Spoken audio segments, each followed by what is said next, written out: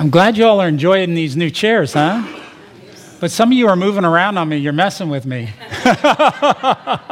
Okay. You know, one time I had what was for me a great pleasure and privilege of meeting the late, great Studs Terkel. Now, that name may not mean much to some of you, but for some of you who've lived in Chicago for a long time, Studs was a fixture. He was a host on his own radio show on WFMT for 45 years. Get that. And he was a great writer. He won the Pulitzer Prize for nonfiction. Well, when I got to visit him there in his living room in Chicago, he was surrounded by books and papers.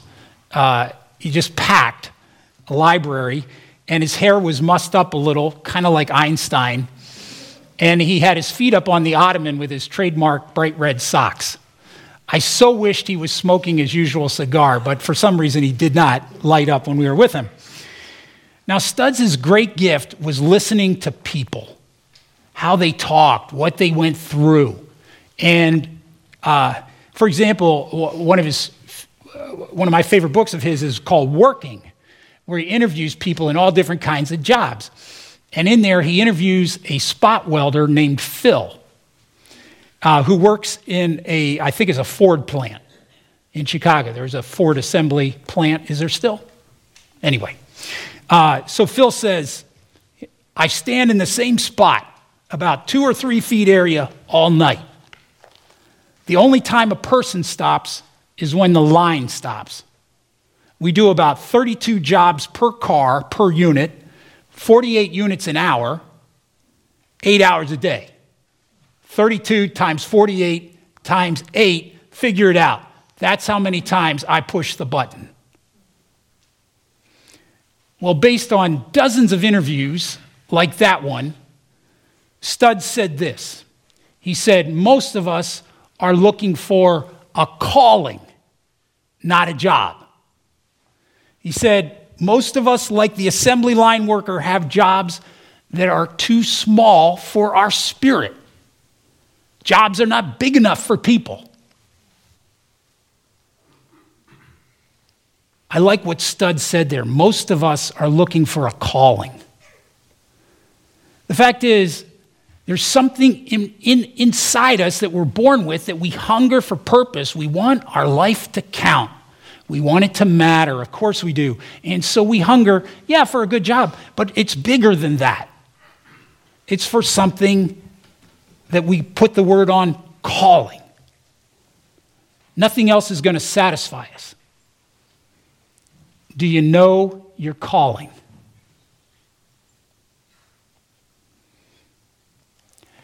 Well, tonight, I hope this message helps you either find your calling, or maybe you know it, but it'll refresh your calling.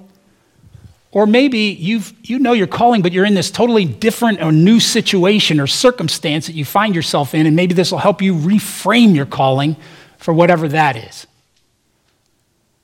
And to help you with it, I think I'm going to focus on one of the most important truths that you and I could ever know about Jesus Christ.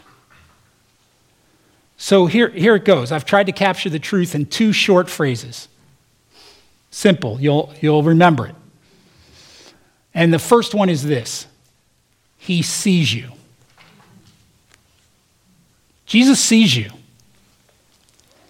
Notice what he does when he's starting his public work. He's just getting started, and like one of the first things he does, Mark 1, verse 16, he's walking along the shore of the Sea of Galilee, which, by the way, is huge. It's like 13 miles long, 8 miles across. This is not a pond. This is a very large lake.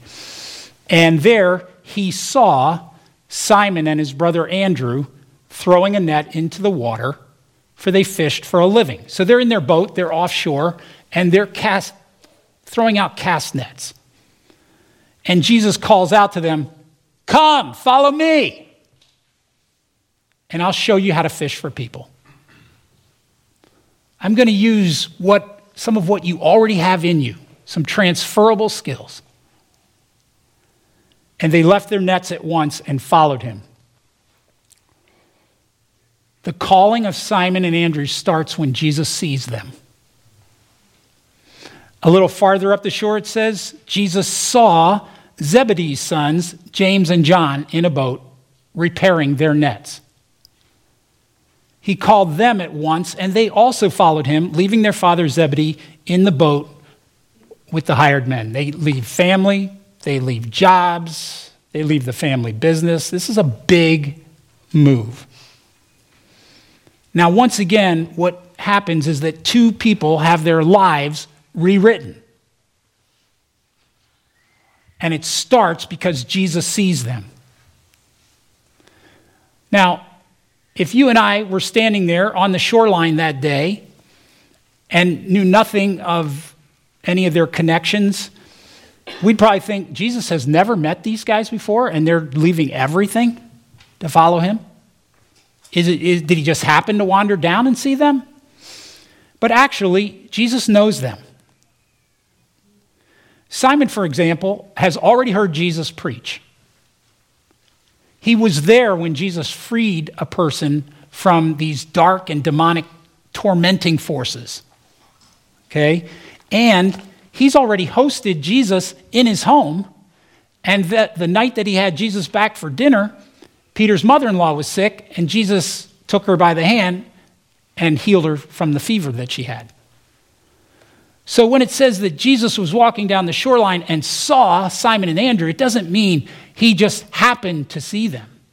It doesn't mean that he took in their appearance. It means he saw something in them. He discerned something about them. He'd already discerned something about them. And that's how their calling comes. Jesus sees Simon. Jesus sees Andrew. He sees James. He sees John. And he sees you. Have you really taken in that Jesus sees you? That he knows everything about you.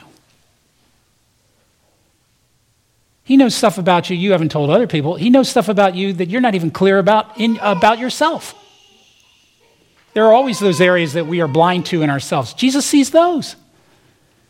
And he sees something in you that he can work with. Now, Jesus, he sees us very deeply. He knows what you've been called in life. He sees what you should be called. One day, Jesus looks intently at Simon and he says to him, "Your name is Simon, but from now on, you're going to be called Rock." Peter is rock in Greek, and that's how he gets the name Peter. Jesus is saying, "Simon, I'm now calling you Rocky. Because I can build on you. I'm going to build the church that I'm here to build, and I'm going to build it on you." Now, anybody else who was standing there at that moment and happened to hear that, I'm sure they're just like, yeah. Simon is going to be a rock? No, Simon is shifting sand. Simon is impulsive. Simon acts and thinks later. Simon shoots off his mouth. Simon is always getting us in trouble. Simon being a rock. And you know what? For a long time, for a lot of years, it looks like they're right. Simon does spout off. And we all know that under pressure, he denies 3 times he even knows Jesus. But later in his life, Simon lets himself be killed, crucified upside down, rather than deny that he knows Jesus. He finally becomes this person that Jesus saw was in him and that he could become. It's like the shifting sand finally became the rock. Has anyone ever seen something in you that you didn't know you had in you? Maybe it was a teacher. Maybe it was a coach. Maybe it was a boss. Maybe it was a friend. I don't know. Karen has a great story about this, so I've asked her to tell that. All right, Miller, in for Miller.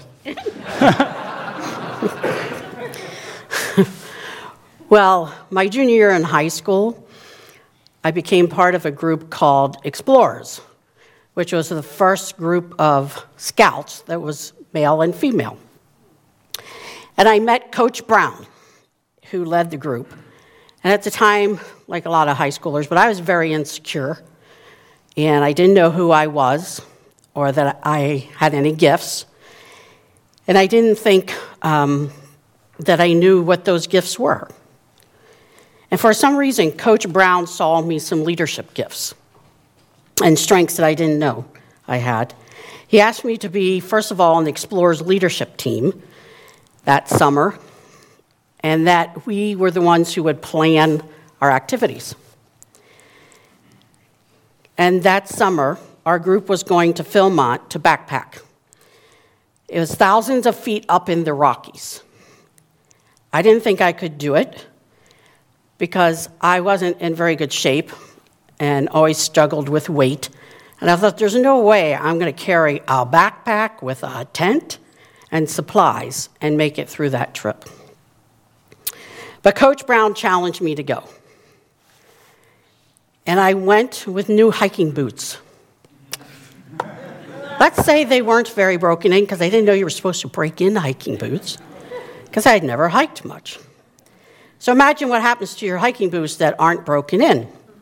Well, you get blisters. And when you walk all day long, they start to bleed. So one morning, I was sitting, putting on my socks. Coach Brown walks by and he called me Koozie. It's my high school nickname. He says, Koozie, what's with your feet? I said, well, blisters, they're bleeding. And he said, yeah, you're going back to base camp. I begged him not to send me.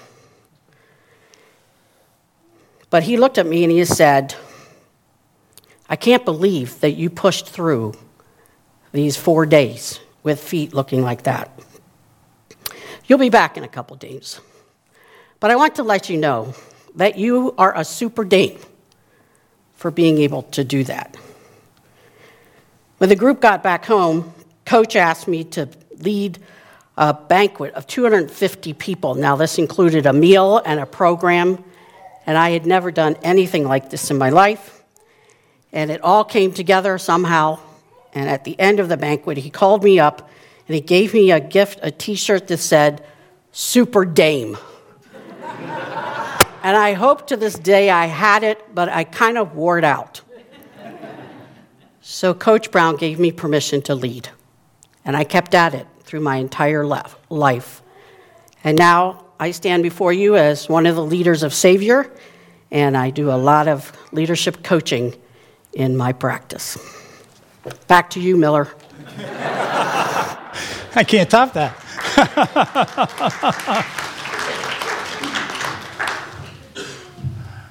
Okay, take what Coach Brown did for Karen and multiply that. And you start to get at what Jesus does for you. He sees you. And then he builds on it. Here's your second phrase. He sees you. He calls you. He sees you and he calls you. Now, this should really kind of amaze us that Jesus sees us so deeply and he then calls us.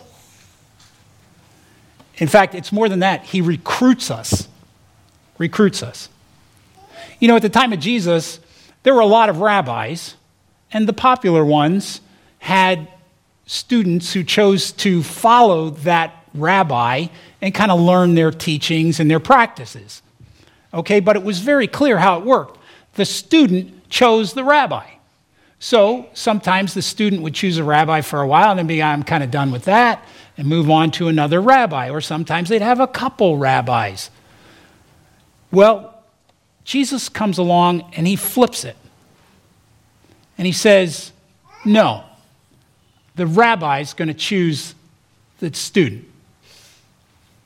And that's why he recruits you. He comes after you. He comes to these fishermen and says, I've got a better plan for your life. And that's why Jesus says to his disciples, you did not choose me, I chose you. He's saying, I flipped it because I wanted you. Jesus once meets a woman, we call her the woman at the well. And after a little bit of conversation, he says, sir, would you go get your husband and come back?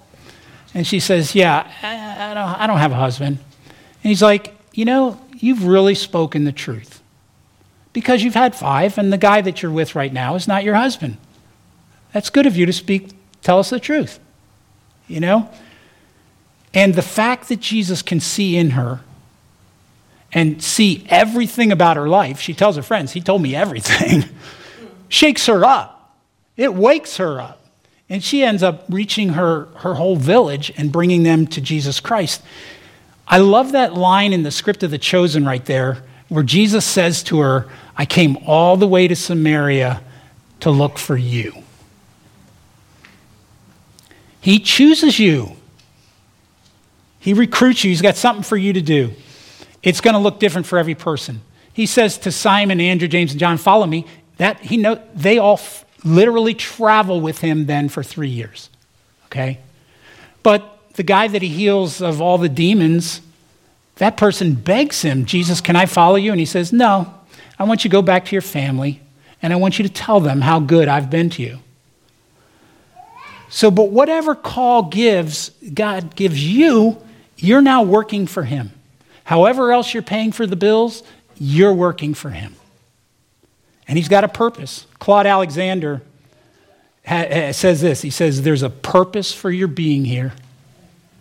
You're meant to answer something, solve something, provide something, lead something, discover something, compose something, write something, say something, translate something, interpret something, sing something, create something, teach something, preach something, bear something, overcome something, and in doing so you improve the lives of others under the power of God for the glory of God.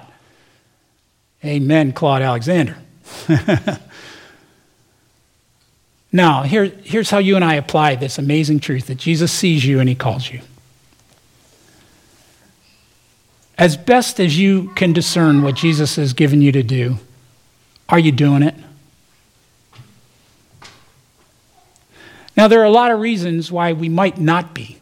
The answer to that question might be not so much.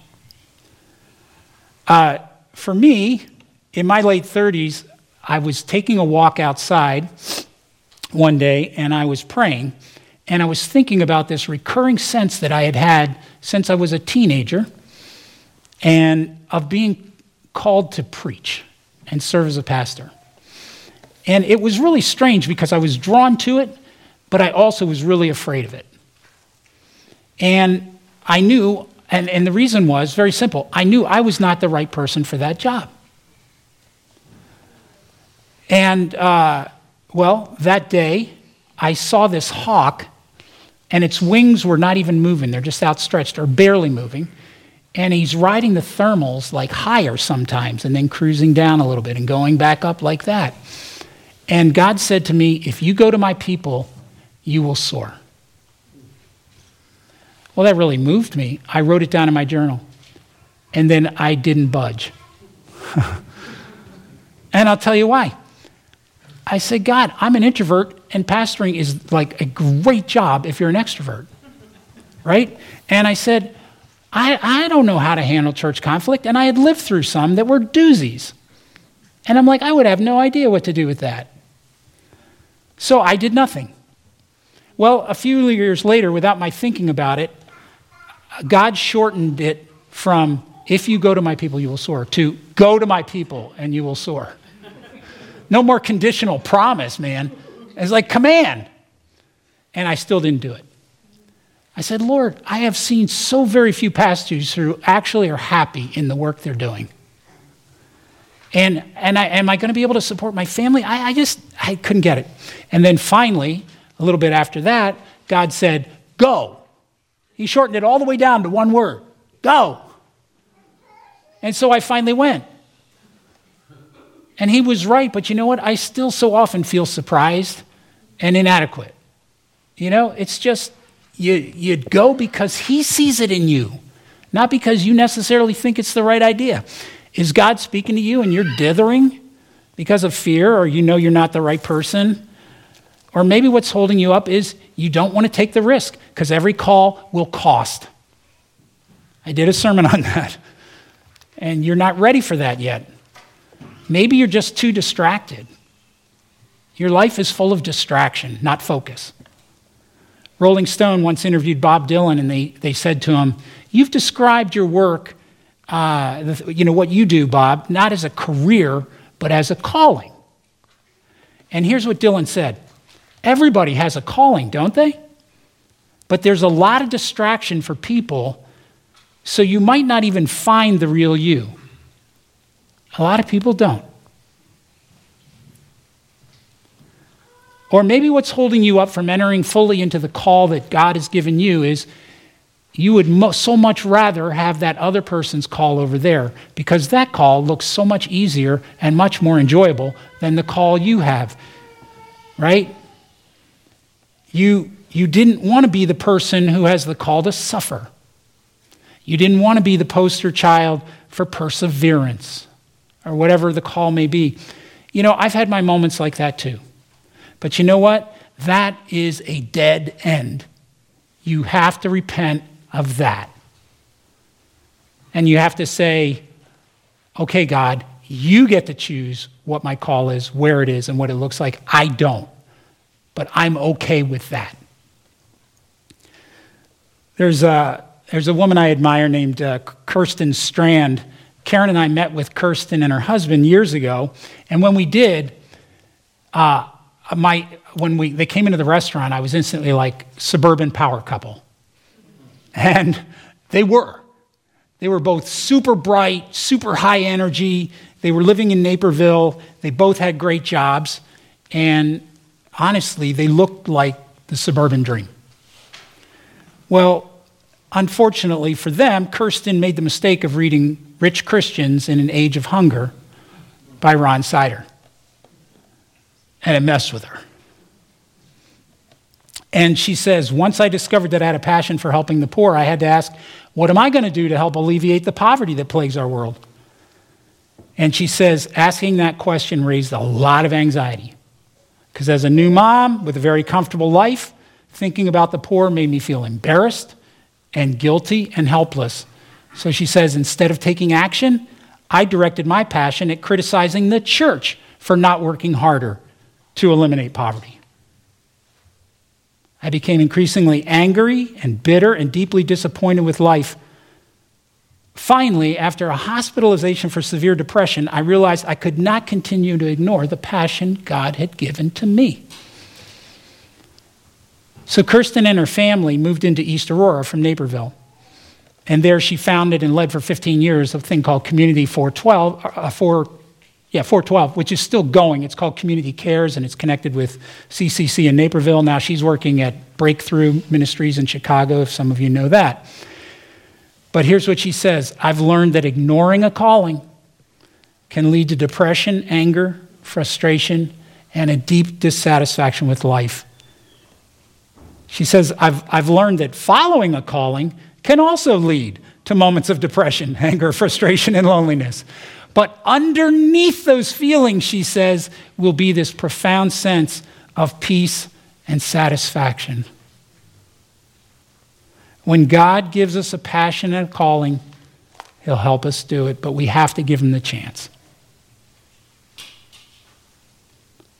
Is it time for you?